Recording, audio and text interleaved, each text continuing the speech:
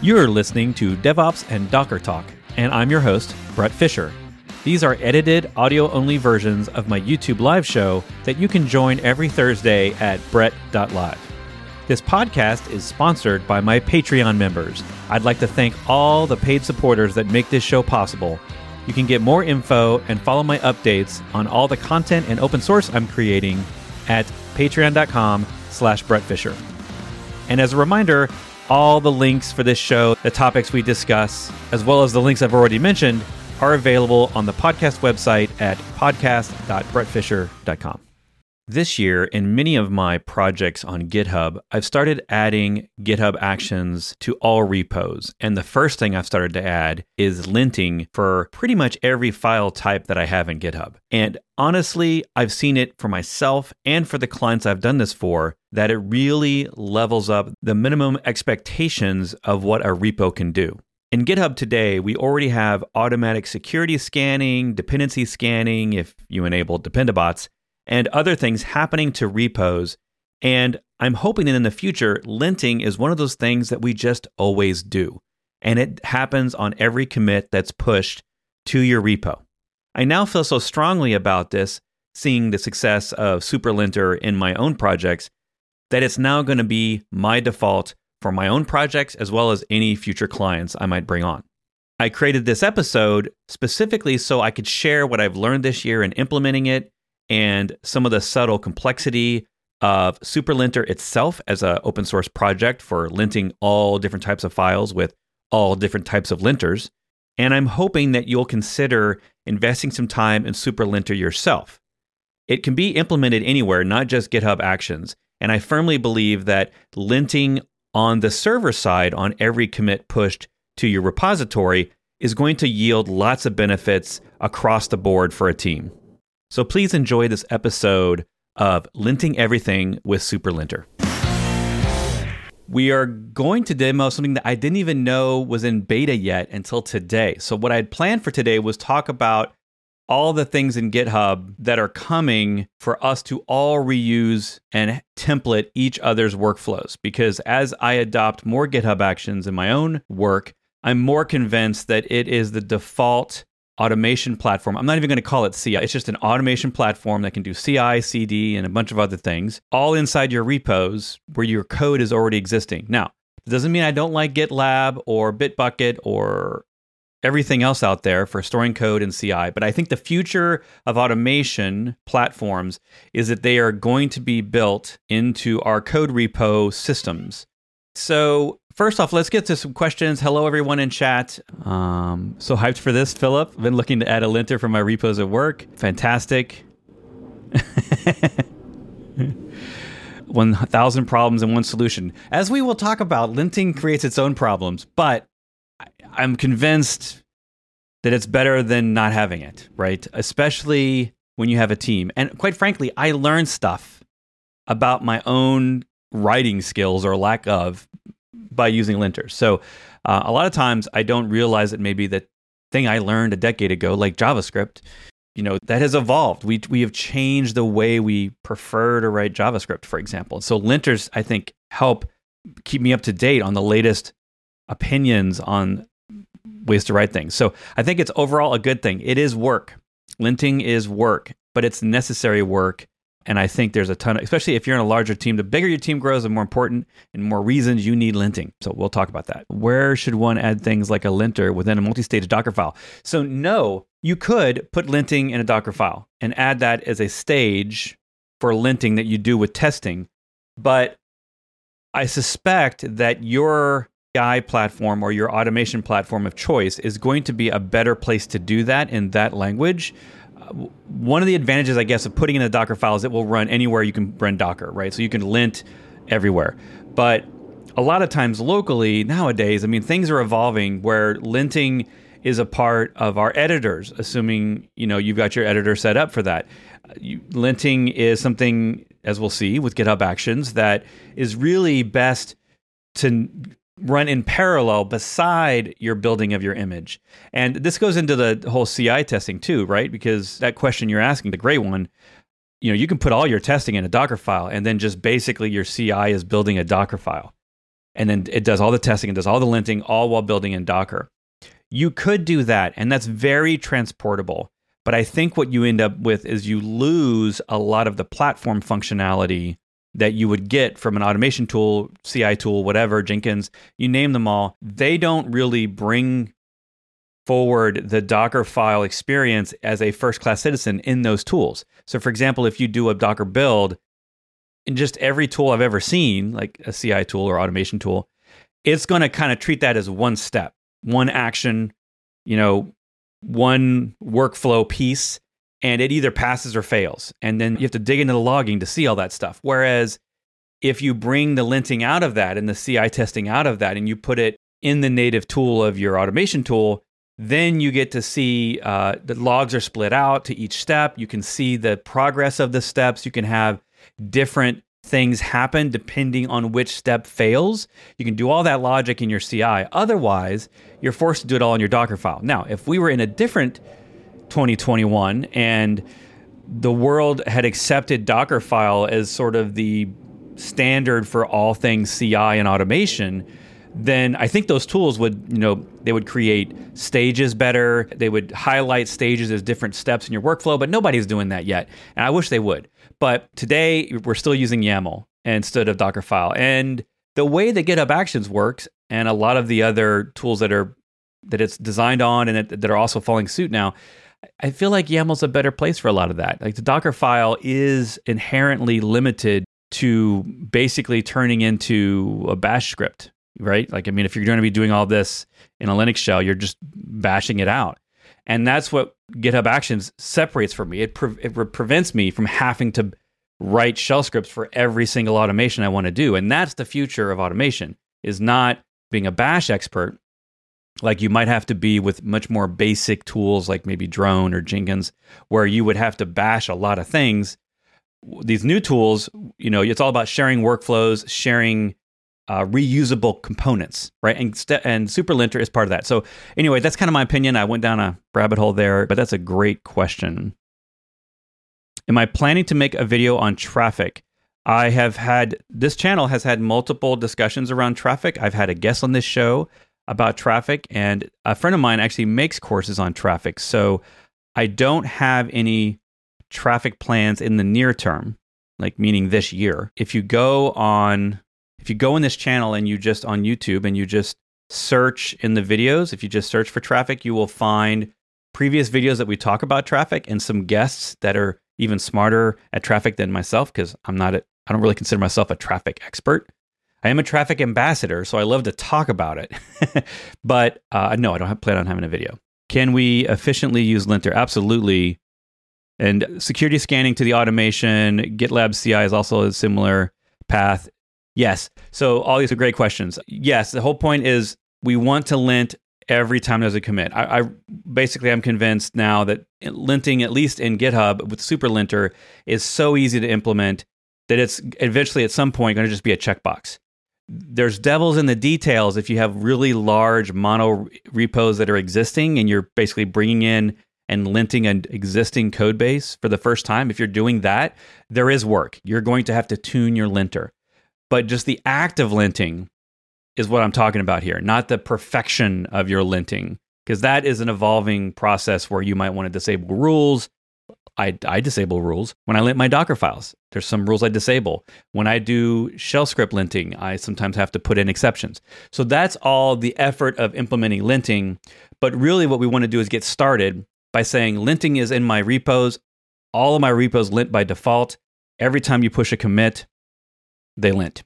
Every time you push a commit, they lint. Does that rhyme? Almost rhyme. So that's what we're going to do. And I'm going to get into it. So let me get through these questions real quick. Security scanning we could totally do that as a part of this. But the short answer is security scanning is happening automatically in a lot of places now. On GitHub, it's automatically scanning with Dependabot all your app dependencies. It's not scanning images, but it is scanning your app dependencies. So if you enable that by default, and I have it enabled on all my repos, then you're already getting, I'd say 80% of the scanning stuff that you get out of a image scanner. An image scanner will scan apt-get dependencies and yum dependencies, but those you won't get out of a Dependabot scanner. But a lot of our image storage, like Key or Harbor, or if you pay for Docker Hub, a lot of these, they auto scan your images now already. So I'm finding that CVE scanners for images, or just in general for a repo, is not a workflow that I'm running out of the box. I don't automatically gravitate to that because I've already got so many other places where that's happening. If you do need to, Trivy and Snyk are my two favorites. So look up Trivy and Snyk, Trivy and Snyk. But we're not going to get into that today. We're doing linting.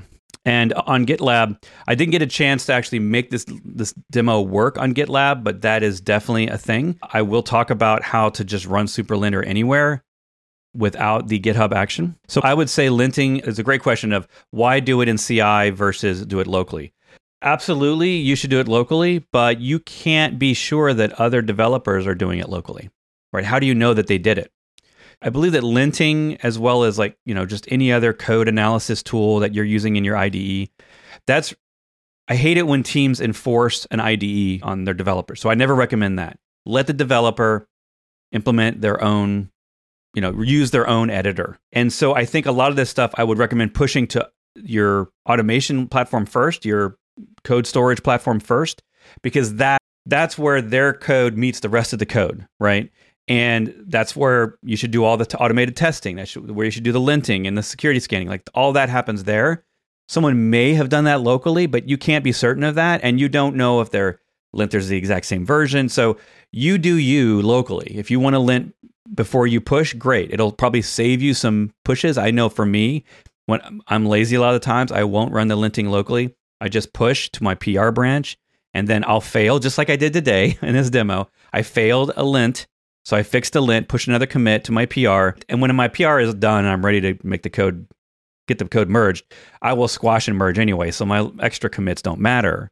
You could argue that you would save time by doing it locally, but I don't have SuperLinter automated locally. That's maybe a next step that I could do, but a lot of the tools nowadays, especially in things like VS Code, which not everyone's using, but in VS Code, a lot of those linters, part of the rule set of them are already implemented in a lot of the extensions you use. So mine's going to warn me about bad markdown automatically. So it's technically linting as a part of the markdown defaults and stuff like that. Maybe I have a markdown extension that I'm not aware of because we've all got lots of VS Code extensions.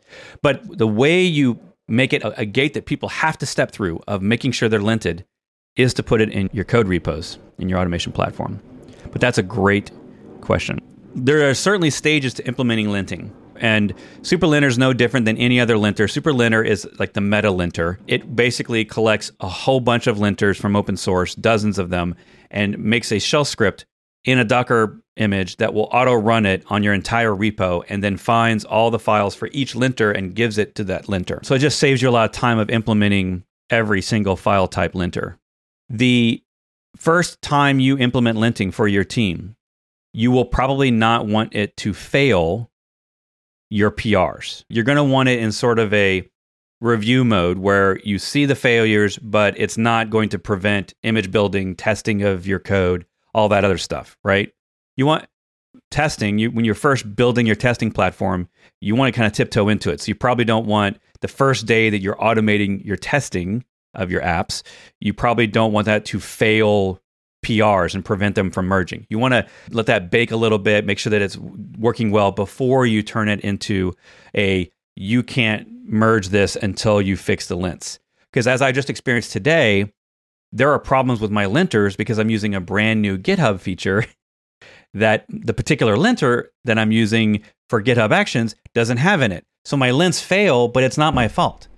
Anyway, those are the kind of things that can get in your way with linting. So I don't tend to enforce linting unless I have a very mature team that has been linting since day one, and they have opinions about their linting, and they know all the different exceptions to their lints and stuff like that. All great questions. Which is my favorite lint style guide? I do not have one. The style guide would be very specific to a language, and the whole point today is talk about SuperLinter, which scans dozens of languages. So your Markdown, your GitHub Action files, your Kubernetes files, your Docker files, it even all your coded stuff, your text files. Even it looks for copy paste, making sure that you don't have repetitive anything anywhere in any file. There's just so much to it. So let's jump in and we'll talk through it as we go.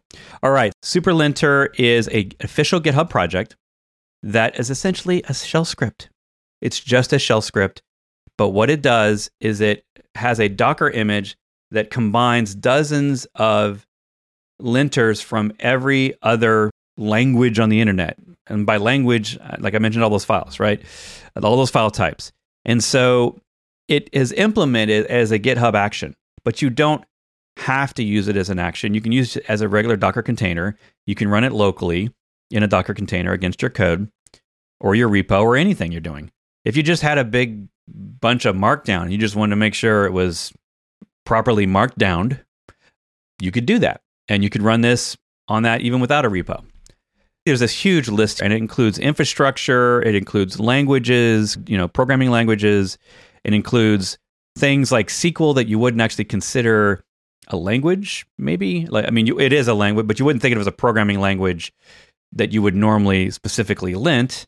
And so that's the advantage of this, is by implementing this one time, you're going to probably capture all those types of files that you maybe traditionally wouldn't bother with linting, right? Maybe you only have a few SQL files and they're just in a seeding directory for your developers to seed their local setups.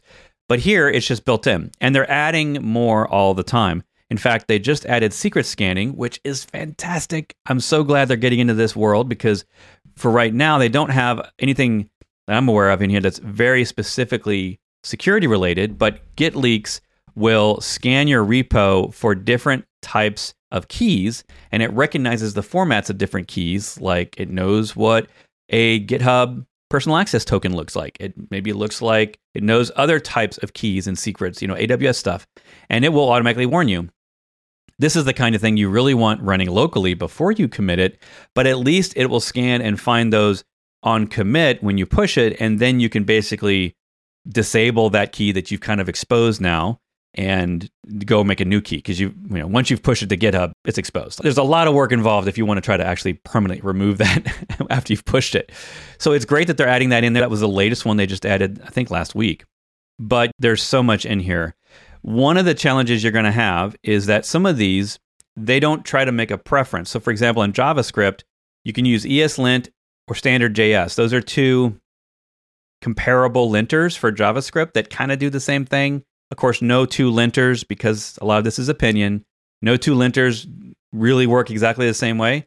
So you will at times find that you want to disable one or the other and just pick your preference, because you might find that you don't need two JavaScript linters, you really just need one. That's also true of Docker files. In my example, I actually disable the Docker file lint. I find it to be outdated and full of more issues, even though it has some rules that Hadulint does not have. I just choose to disable it just because I feel like Hadulint is enough. There's actually another one out there that's a security-based linter that I wish they would add, maybe a PR someday. So they're a really responsive team. I've already made at least, I think, one PR to them. Pretty responsive. So a good team, again, run by GitHub internally, but lots and lots of contributors. There are no shortage of contributors on this project, 150. And they just released 2 days ago, the 4.8, which is what I think added the GitLeaks security scanner. But the way you implement this tool is like any other GitHub action. They have a sample. So the way this thing is designed to work out of the box, when you're doing a PR, it only lints your changes, which is super important, because you probably, especially if you have a large repo, and especially if you haven't been linting all the things all the time, you're going to have tons of errors starting out because you haven't been linting. So with PRs, it will only scan the files that you change in your PR, so that your work for fixing your lints is a lot less. And one of the other things you're going to need to do when you implement this is they have lots of environment variables for customizing it. So you can turn on and off each linter at your discretion. Each linter is also going to have configuration files, of which they have default templates that you can copy into your own directory and customize them and make it your own, and so on. And then, like I said, if you decide if you don't want a particular linter, you can disable it. So a lot of these validate, all these ones that are validate. So that basically means turn on or off this linter. And it runs all linters by default, and it runs that linter specifically on the files for that particular linter. So the file names matter. And yeah, I think out of the box, it does just work. Of course, like anything, there's devils in the details. But to start out, it's pretty simple to get started. What I've done, and I'll put this in chat, is I have created a superlinter example. It's a template repo that you can reuse on your own. When you want to create new repos, you can make this your default. But I've found that there's a better way you can use something like this, and that's known as reusable workflows, a brand new beta feature in GitHub Actions that allows you to point to some other workflow file anywhere in GitHub and reuse that entire workflow with a one-liner. And that's my dream, right? Is in an organization, I have a single repo that I put this or many workflow templates in that are basically the same thing. A linter, you could argue, could be configured to work in all your repos by default. And you have this in one repo, and then every other repo just calls this linter and runs the same workflow. So that's a beta feature, and I just started using it 30 minutes ago, and it did work. I'm pretty excited. So this is going to be the repo, by the way, going forward for talking all about superlinter and documenting my examples. I've got more README stuff to put into here. I'm going to have more documentation eventually. But those are the main things I'm looking for right now, is that basically we're going to be using the superlinter in a GitHub action, but I've added a few things to it. One of them is I don't assume you have just one release branch, and I don't assume that we know the name of your default branch. And so I had a little bash script in there essentially that it's going to correctly determine one or more of your release branches, because if you make fancy software and you maybe have versioned branches that you release from, then you can't just have one main branch, right? Simple apps and GitHub Flow apps, they do have a main branch or a master branch, and then everything is shipped from that branch. So it works out of the box with that. But if you're in a more advanced scenario, like I believe that some of us are, where you need to technically PR to many different branches at different times, not just all PRs go to the main branch, then you're going to want this GitHub logic. And then I've changed this up a little bit based on an opinion of a friend of mine that linting in a PR should only be linting the changed files. That's great. But when you lint on a release branch, let's say main, when you lint on that branch after you've merged, you want to lint everything because you kind of want to know the state of the world of what you're releasing, especially if you've got old code. If you're bringing this to existing code, you're probably going to have lots of linting errors. So you kind of want, as a sort of a report of the state of my repo in linting, you want at some point to lint everything all at once. And so I've changed this to essentially on PR, only lint changes, on commit to a main branch or one of your release branches, lint everything. So that's the other change. Now, this isn't necessarily GitHub Action specific. Again, I was saying that. So running it locally, it's essentially a Docker run command. So you just need to set a couple environment variables. You can set the run local true. That's what you want to do so that it doesn't try to go check for GitHub Action stuff, because it's no longer running GitHub Actions. Then you want to mount in your code base to a specific location, and then you're going to run their image from Docker. I honestly found that running it against a single file doesn't work the way that I expect. So I need to put in a bug report or something, because it doesn't work against a single file. However, if you want to run only one of the linters instead of all the linters, you would just set validate. Let's say you want to lint Docker files. You would put in the environment variable -e validate _ Docker file equals true. When you do that, it goes from running every linter to running only that linter. So it's intelligent enough to say, hey, if you're not specifically enabling any linters in my environment variables, then I assume you want to run them all. If you set any of them to false, it will run all the others. If you set any of them to true, it automatically falses all the others. So it's a pretty interesting logic out of the box. I find it very easy and friendly to use locally. Warning though, this image is big. It's somewhere between 1 and 2 gig. I think it might be closer to 2 gig in size. They have a slim option. that removes something like, I think it removes Java and .NET and some other stuff, but it's still pretty big. We're still talking about a gig to 2 gig in size. So just realize that. All right.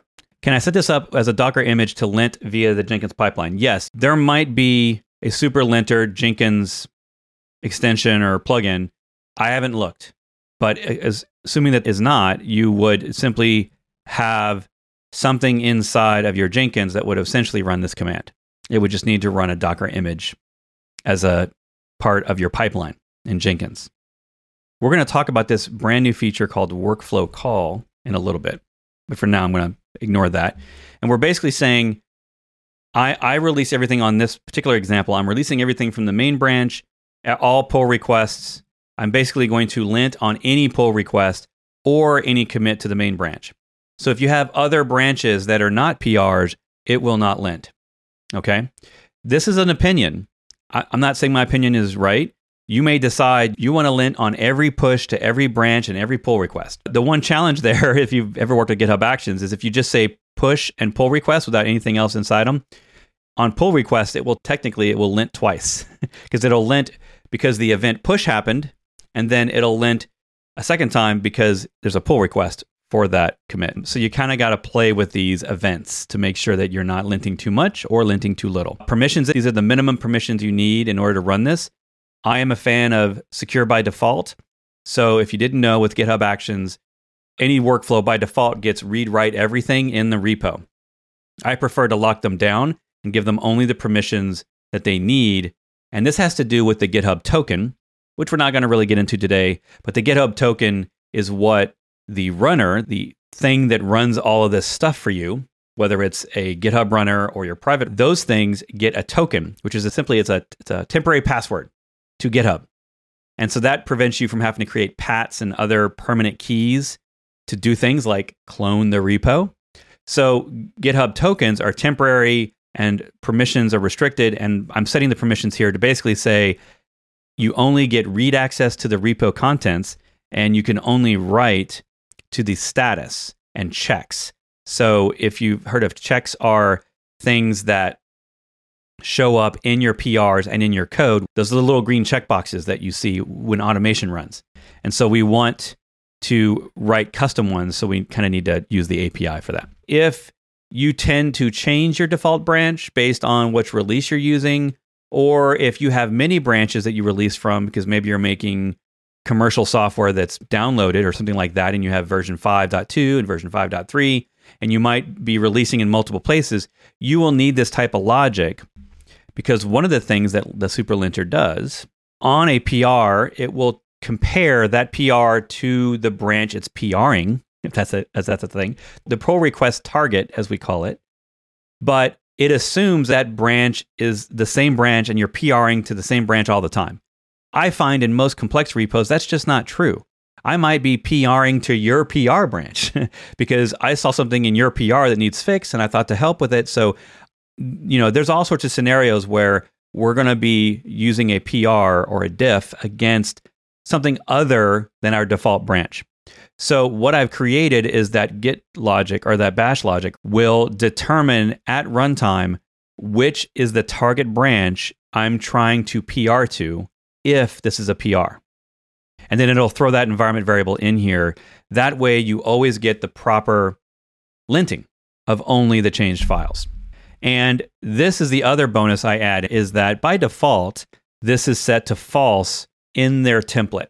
But sometimes you may want to validate all your code base. And in my new opinion, I do that when it's not a pull request.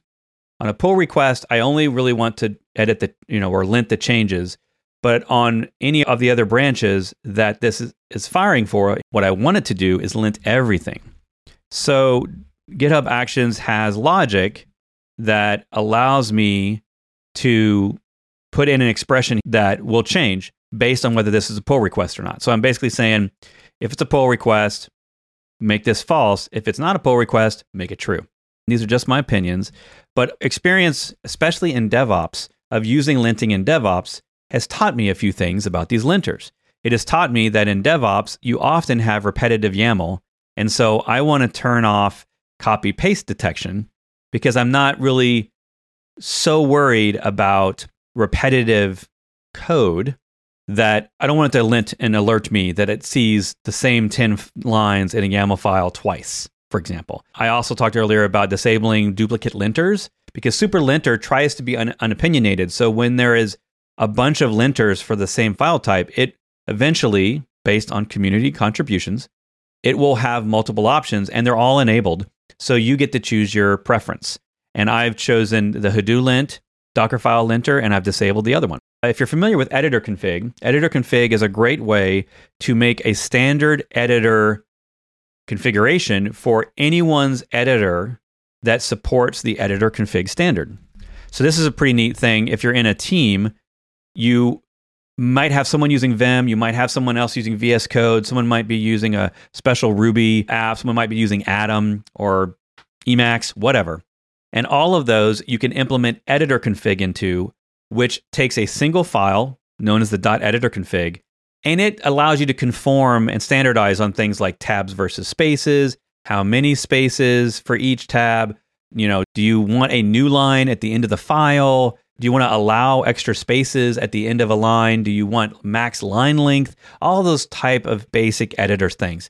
And the cool thing is if you implement editor config, this isn't specifically a linter thing, but if you implement editor config in a team, everyone can choose their tools and their tools should all respond and warn to them when they're editing wrong before you push code and find that, you know, someone else using Vim, it didn't warn them about tabs versus spaces in Python or something. And so you want to implement this eventually in a large team. In my example, there is a thing called editor config checker, which is an interesting idea in practice. What it does is, based on what your editor config is set up for, it will lint everything in your repo based on that config. However, I find it to be a pretty brute force tool for linting, and it's not near as intelligent or as granular as all the other linters. So since we're using SuperLinter, and SuperLinter picks the right linter for the job, I don't want editor config linting of my entire repo. Weirdly, you would think that this lints the editor config file, but it doesn't. It actually lints the entire repo. So I disable that. And then if you're a Kubernetes person and you're using custom resource definitions, which you almost certainly are, the kubeval or kubeval, that particular linter will error out by default because it doesn't know what type of resource that is because it doesn't come by default with Kubernetes. So I set in some options for it to not warn for that. Now, again, for all these linters, you can set custom config files and all that stuff. But that's the linting file. That's it. The other thing that is going to complement this for you in GitHub Actions is to do a few more things. One of those is Dependabot. Dependabot is great. It does many things. You can see it under security in your repo. It is not a linting specific thing. I just want to mention it because once you start using GitHub Actions, these versions of things, and I always recommend you pin to versions on everything, really, especially if you're talking about a real world business with production stuff. You want to pin stuff. So I pin the version of any of my action steps. I pinned the SuperLinter. And then Dependabot is a generic dependency checker.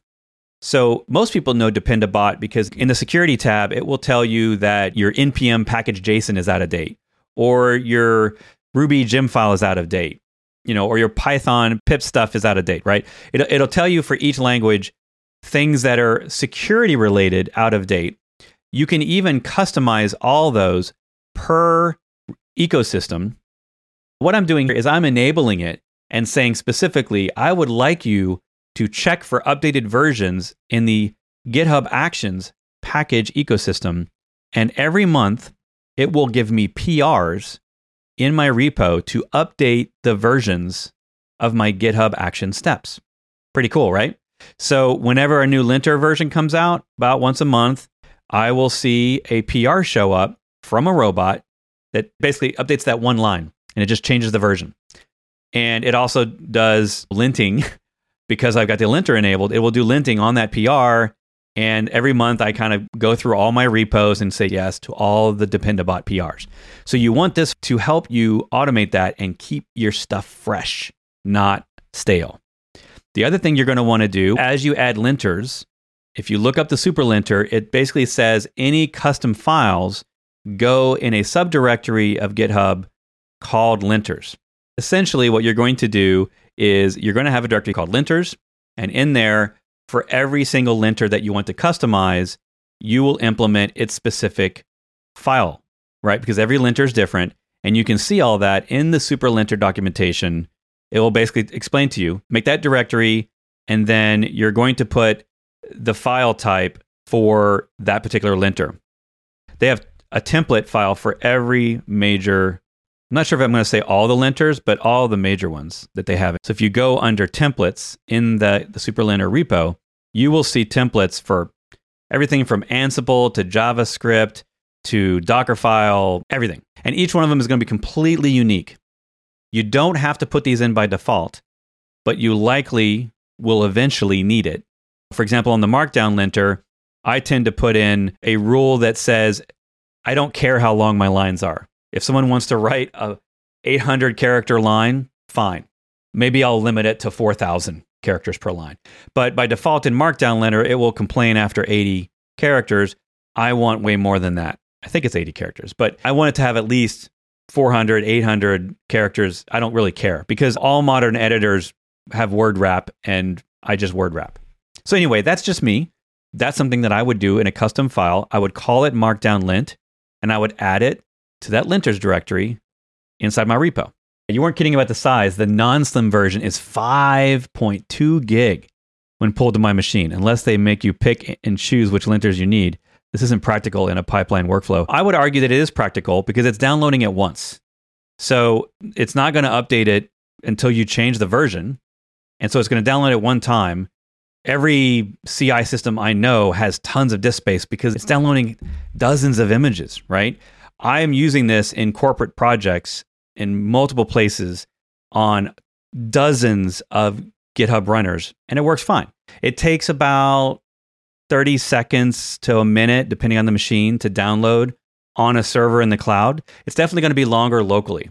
So if you want to use the Slim, they show you how to use Slim in here. So if you don't use Rust, .env linters, ARM, I guess that's ARM development or something, PowerShell or C#, if you don't use those, it shrinks it down. It brings it down 2 gig. So it saves you 2 gig on the download. But the reality is that what I see in the real world is when you enable this in a repo or in your CI, you're linting on every commit. It's downloading this once every few weeks, and then it's storing that 5 gig image and running it in every single pipeline, right? It's constantly running. As people are committing and pushing to branches and PRs, it's linting and linting. So I don't feel like that's a big deal, especially considering that most applications I work with, it's a Node app, it's a PHP app, it's a Ruby app. Those are 1 to 2 gig themselves. And those fill up the hard drives way faster than a linter, because if you've ever done CI on those types of images, when you build those images, a bunch of the layers are all new every single time you build. And if you have a team of people, let's say you're building 20, 30 times a day, that's a new, probably 500 meg of dependencies and stuff every day, depending on how you design your Docker file. So every single CI system I've managed, you have to have daily image cleanup, which is a whole separate topic for a different day. But you should definitely have some sort of Dockerfile image cleanup where it prunes the images that aren't in use every single day, that haven't been used. I think there's actually a setting in the prune command, the Docker prune command, that will prevent from removing any images that are less than 3 days old, essentially. So you can tell it basically if I've made stuff today or yesterday, don't delete it. But I do that on all of my GitHub runners and other CI platforms. They all auto clean anyways. That's what I recommend. But that's a great comment that it is heavy, but I find that the benefits outweigh the negatives. But that's just me. Can you customize the superlinter image? No. If you mean, can I customize the linters? Yes, every single linter can be customized like we just showed. Can you add new linters? No. What I would recommend you then do is do a PR to the superlinter, because the superlinter repo is very accepting of PRs of new linters. If you needed to run a one-off linter, or if you don't like their version of the linter, Let's say maybe you need to use an older version of a linter that they have updated. I would argue that if they're running an outdated version of the linter, just give them a PR to update that version of the linter, and they'll do it. I see them do this every week. They're constantly updating it. But if you need your own, then what I would recommend inside your own workflow file, you could either make a separate workflow just for that linter, or what I do is I just add a step at the very bottom. So let's say I wanted to run a custom version of a Golang linter. What I would do is I would add a new line that says validate Go false. So it would not run the Go linter here. And then I would add one more step that would run the Golang linter. And when it's GitHub Actions, if I go to the GitHub Marketplace for Actions, I think it's called Golang CI. So this is the linter for Go that SuperLinter uses. And that project has its own GitHub action to just run it. So if I wanted to specify a very particular version of this linter, I could just add this action step. They give an example where that's all I need. So I would just add that as another step underneath SuperLinter. So the goal of SuperLinter isn't to be the perfect linter for every repo and every code file. That's my opinion. I don't think that it's going to achieve in a very large team. We're talking dozens of developers all on a single repo. I don't think it's easy for you to achieve perfection in exactly everything with SuperLinter. What I'm arguing for and what I'm advocating for here is that you start with SuperLinter should be the thing that's in every repo by default, running on at least every PR and possibly every commit. That's your base. You start there. And then over time, as you mature, you might find that for Ruby, you prefer a different version of Rubocop. So you disable that linter in SuperLinter and you run it as a second step after SuperLinter. And eventually you'll end up with your own custom setup that's highly tweaked to your environment. But I feel like SuperLinter gets you so close that it's a great starting point. If I could tell you the last 7 years of DevOps and development focused consulting, because if I go back farther than that, we're not even using containers back then, and obviously GitHub Actions and other modern CI tools weren't around. But for the last 7 years, I can think of one client that I've had out of dozens that lints every repo by default. People just don't do it.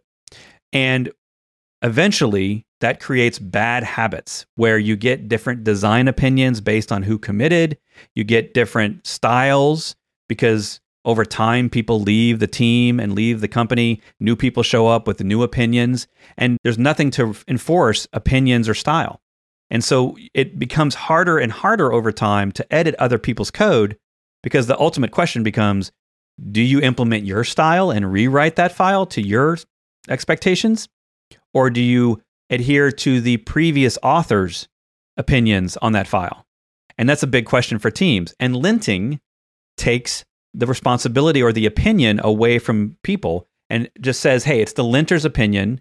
If you don't like the linter's opinion, you can customize it. But at least it's standard for the whole team. And then everyone expects you to adhere to the standard instead of Brett's opinion or Joe's opinion or Mary's opinion. I hate to get into the opinion wars with dev teams because we all have our own expertise. So let the linter be the opinion.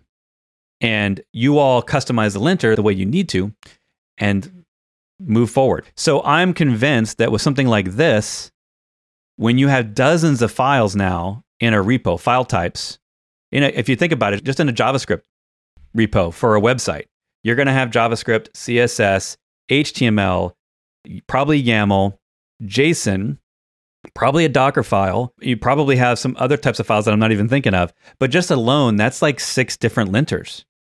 And SuperLinter will get you started and probably tell you about linters that you didn't even know existed for particular file types that you didn't know you needed to lint. You're going to have a markdown file, so you need a markdown linter. Like there's just so many things there, right? So I feel like it's the great beginning for everyone. One of the challenges is, let's say your organization has 50 repos. How do you standardize on the SuperLinter in every one of those repos without repeating the same workflow file over and over again? There's some customization there. So you might need to customize a little bit per repo. like individual configuration files or something like that per repo. There's a new beta in GitHub Actions. You might already have this. If you're not using GitHub Actions and you're using another platform like Jenkins or GitLab or whatever, you might have this. But GitHub is calling it reusable workflows. So for those of you that have repos on GitHub, reusable workflows are a two-part system where you make the workflow in one repo, and then in all the other repos that you would like to use it, you call to that workflow in the separate repo by file path.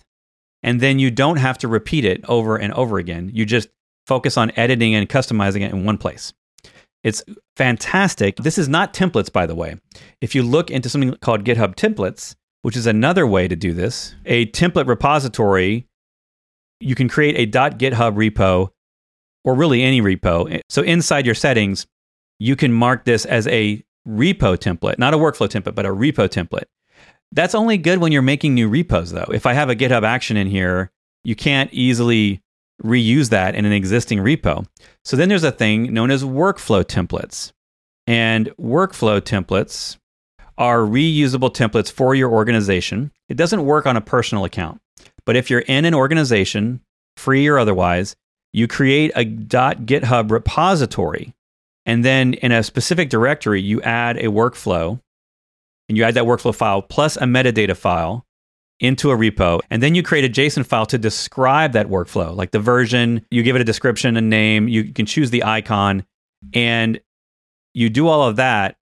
And then if it's in a .github repo for your organization, whenever anyone creates a new action, if you've ever been in a repo and you say actions, new workflow, what you will see is a bunch of the templates from your organization. And that just allows you to copy, again, copy, not reference, but copy that workflow. That's still not ideal for this scenario, because really what we're saying is we ideally would just want one superlinter config that all our repos would work for. What if you need to make a change to superlinter, like the version? Do you really want to have to PR 50 different repos to update the version of superlinter for 50 different repos? So that's where reusable workflows comes in. All right. So thank you all to their asking questions. I was looking for linters and formatted for Jenkins files. Okay. There's no Jenkins mentioned in the superlinter. So that's the benefit and the problem of open source. So what I recommend is if you have, I don't know if it's a Jenkins file linter. I'm not a huge Jenkins person anymore because I feel like I just don't like it anymore. So in all my projects and with my customers, I'm always trying to move them off Jenkins to something else. Circle CI, GitHub Actions is my new favorite. Drone if you have to. So what people do is they make a PR to add a new linter, or they at least add an issue that says, please add this linter, right? So if you look at all these, people want to, these are all about people updating linters, adding new linters. I just don't know if there's a Jenkins file one. I don't know if anyone knows of one.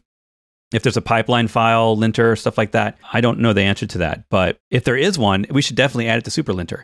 The weird thing, though, is superlinter's project is focused on GitHub Actions. And in GitHub Actions, you probably wouldn't be linting Jenkins. But I definitely work on projects today where they do some things in GitHub Actions and other things in Jenkins or in Drone. So that also can be normal for large projects where you have maybe a really complex testing infrastructure that you'd use Jenkins for.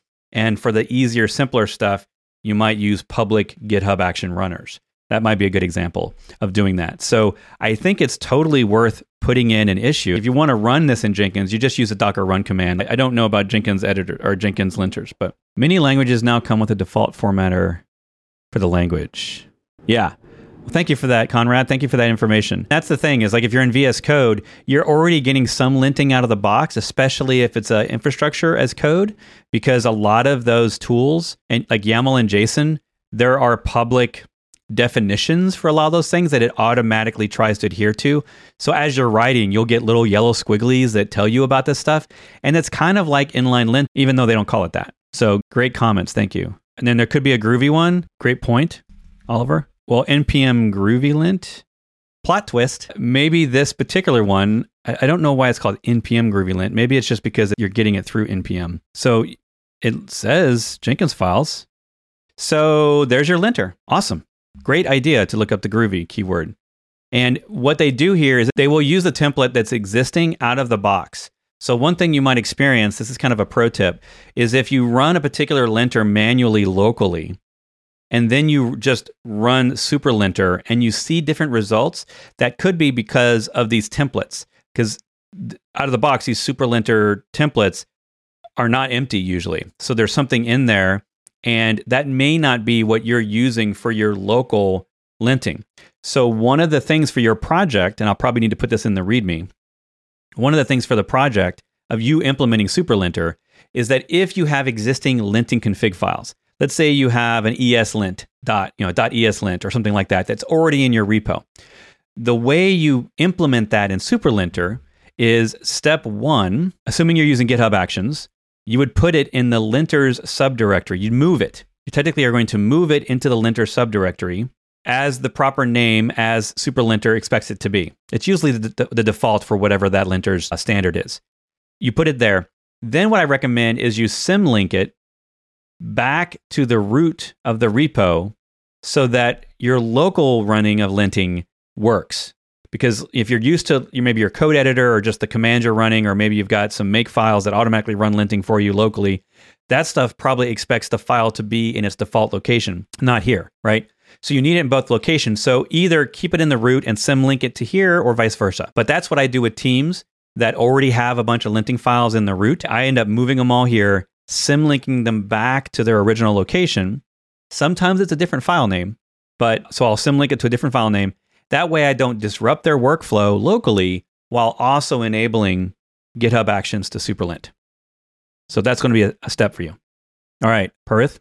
Sorry if I mispronounced that. If someone's developing in private repo, dealing with sensitive code, do they have to concern themselves with security about using SuperLint or Dependabot? No, I'm not aware of anything sensitive about linting or Dependabot. Remember, things are happening on your code in GitHub, whether you know it or not. A lot of the security stuff is already enabled in your repo. I bet you if you went to one of your repos now and you went to the security tab, you might have some of these things already enabled, which means there's bots running against your code all the time. So if you're focused on security, first off, private repos work great all day long. My first use of SuperLinter was in private repos. So I use them in private repos all day long. Works great. It works great with GitHub public runners and GitHub private runners that you run yourself. It just works. It's a very simple little Docker image that just needs to bind mount your code in and run a bunch of commands against it. So it's not changing any code. And the way you can ensure that you're running least privilege, as I recommend you do, is basically SuperLinter only has read access to the code, not write access. And it only has access to write to the status API. So that's the only thing it has write access to. So the way that works is that when you're using it, GitHub checks. And GitHub checks run many things, as well as GitHub Actions, against commits or PRs or both. And you've probably seen these all over the place. You may not realize this, but when you go back on your commits, you can see this stuff for every single commit, right? And you can click on it, and it'll show you all the actions that have all run on your code, as well as any GitHub apps or any integrations you have. So if you've integrated your Jenkins pipelines, for example, with your GitHub commits using the webhooks method, those will show up as well. And they show up for every commit and every PR, depending on how you've set them up. And so one of the nice things about SuperLinter is that as it detects different file types that have changed, it dynamically makes a new line, a new check. And that's how it uses the status API to keep adding checks. So based on what you're changing in that commit, it runs and you're going to get more details. So you can see different ones probably for different commits as I change things. And so that's known as checks. And the status and checks APIs are kind of one of the same. Most people don't realize that stuff's there, but it keeps a history. It actually even keeps the logs of all of those runs by default for 90 days. And that's how you can get to it. Even after your PR is merged and the PR branch has been deleted, you can still get to those logs by just going back in your commits and looking for all those runs. So hopefully you learned something. That was a fantastic question, so thank you. All right, I'm going to wrap it up because I feel like we've done a ton and it's been an hour and a half here. So I hope you find this valuable. I will be updating those repos with more Superlinter example stuff and more details in the README as time goes on. So the way to get updates on that is to join my Patreon, because over here at patreon.com/BrettFisher, for free, you can just click the follow button. And then when I make major updates to these things, I send out little notifications to people. So thank you, everyone. Thanks so much for listening, and I'll see you in the next episode.